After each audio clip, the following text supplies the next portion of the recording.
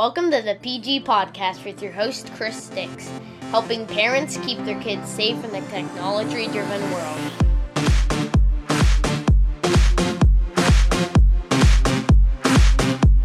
Welcome to another episode of the PG Podcast. Our guest today is Thomas Heekin. He's an associate at our firm, Smith Hulsey & Busey. He works in the estate planning, tax, and asset protection division of our firm.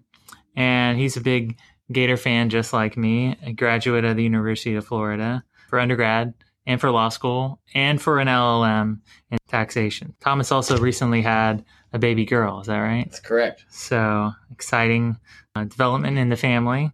Now that you've got a baby girl, now you've got to start worrying about the technology that she's going to be using and how to keep her safe. So, Thomas, before we get into the main topic that we're going to talk about today, give our audience a little bit of background about what you do and the area of law that you practice in. Sure, yeah. So just like you said, I stayed at the University of Florida for 8 years. I got 3 degrees there. I practice now back in Jacksonville, where I'm from, born and raised in Jacksonville. And the bulk of what I do is estate planning and asset protection.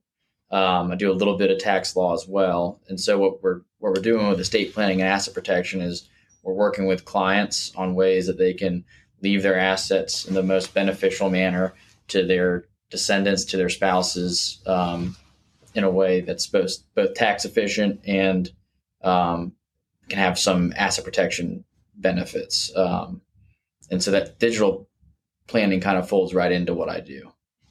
Perfect. So our podcast typically focuses on the technology issues that affect kids, but our topic today is a little bit different because we're going to talk about technology issues that affect parents too.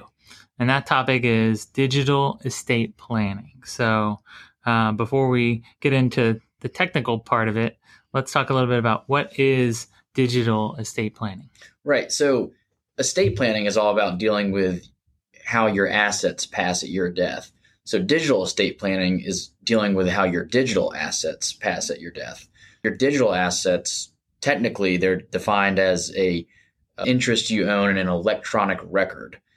Practically, what that ends up being is, your email accounts, your online reward programs, your bank accounts, online collections of photography, your photo accounts. So that there's a range in assets that can be very valuable to an individual from a financial perspective and also from a sentimental perspective. So your digital estate planning is just putting in place a way so that after your death, your successors, whether it's your surviving spouse or your children or whoever you have that's going to manage your assets after your death, it's a way to provide them with a way to access these accounts. Because without, planning ahead of time, you could have issues with accessing these accounts, and that can create like a financial headache or a sentimental headache if you can't, utilize these accounts because they're very valuable to our clients. So if I've got a TikTok account and I want my kids to be able to keep using it after I'm dead, this is what we're going to talk about today, right? Exactly. All right. We're both attorneys here.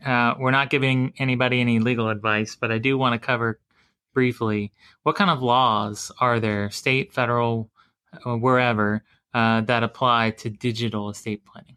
So there are some federal laws, some state laws, and then there's also service agreements. You get those boxes when you sign up for an online account or the terms of service agreements. The ones that no one reads? Right, exactly. The one that no one reads. And so those service agreements, most of them will provide that the only person who has access to the account is the individual who created the account.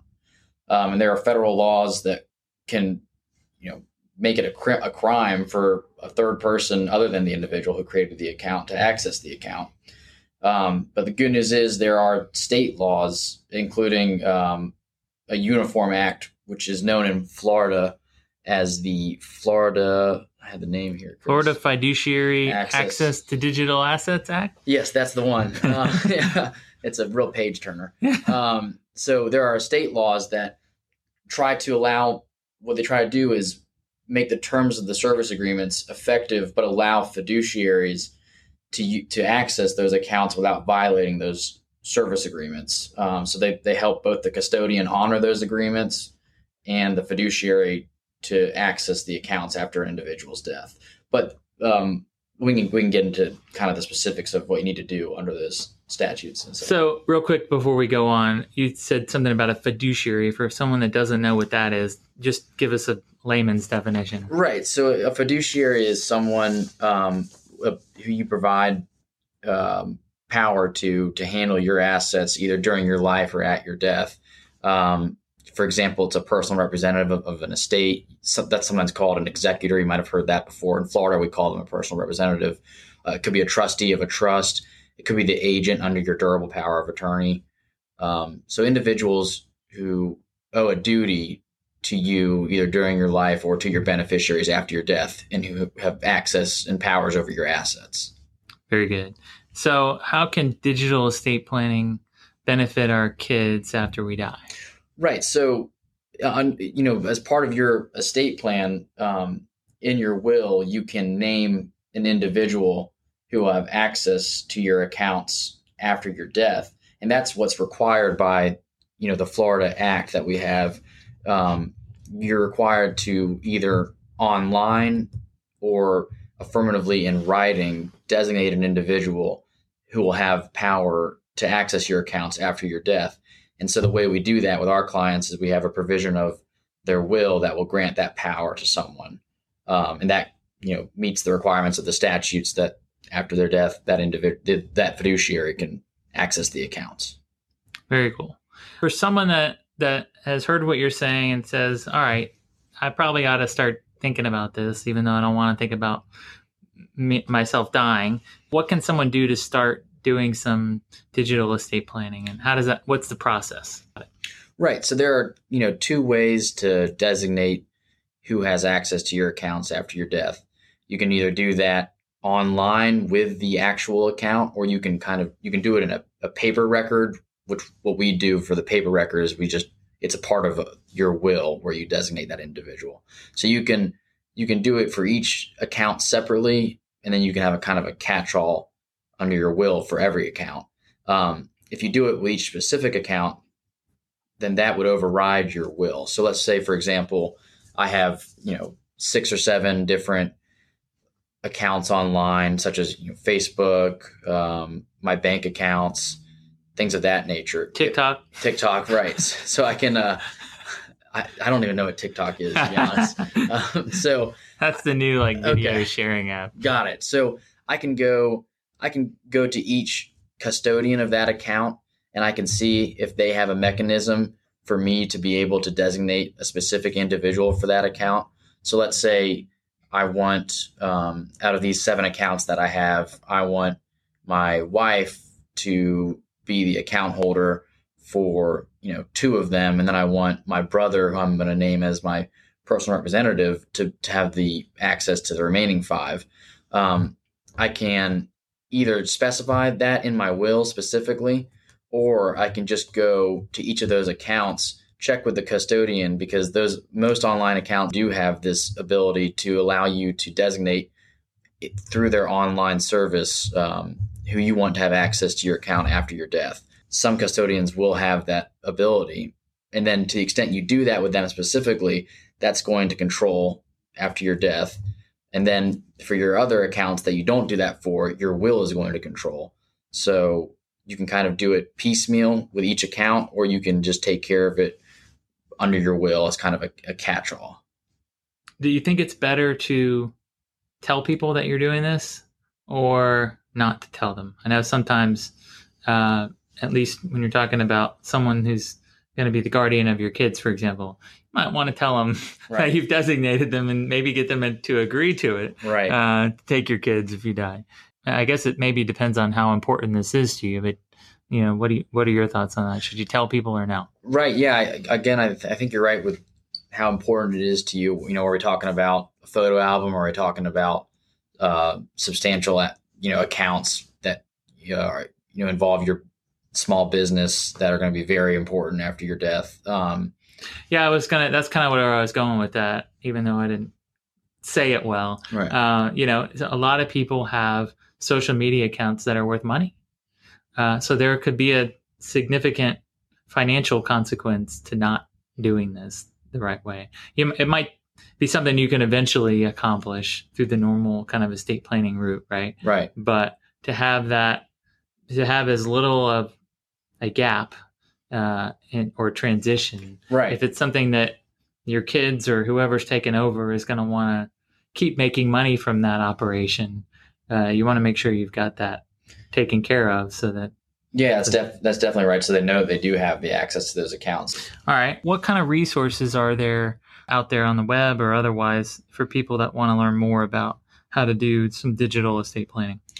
Well, I do know that there are some really good companies and some good, free services that you can access online, like LastPass, which is a password keeper that will allow you to, input your account information, input your username and your passwords for accounts, and then after your death, LastPass will pass on your information to your agent that you've named.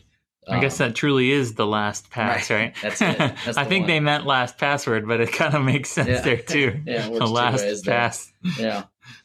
One thing we try to do on this podcast at the end, we try to give parents something that they can do right now. What's one kind of takeaway if someone's listening to this going, yeah, I need to do this. I want to start. I got the next 10 minutes before the kids come running in from outdoors or school or wherever. What's one thing that you can do right now, right after our podcast is through, to address some issues related to digital estate planning?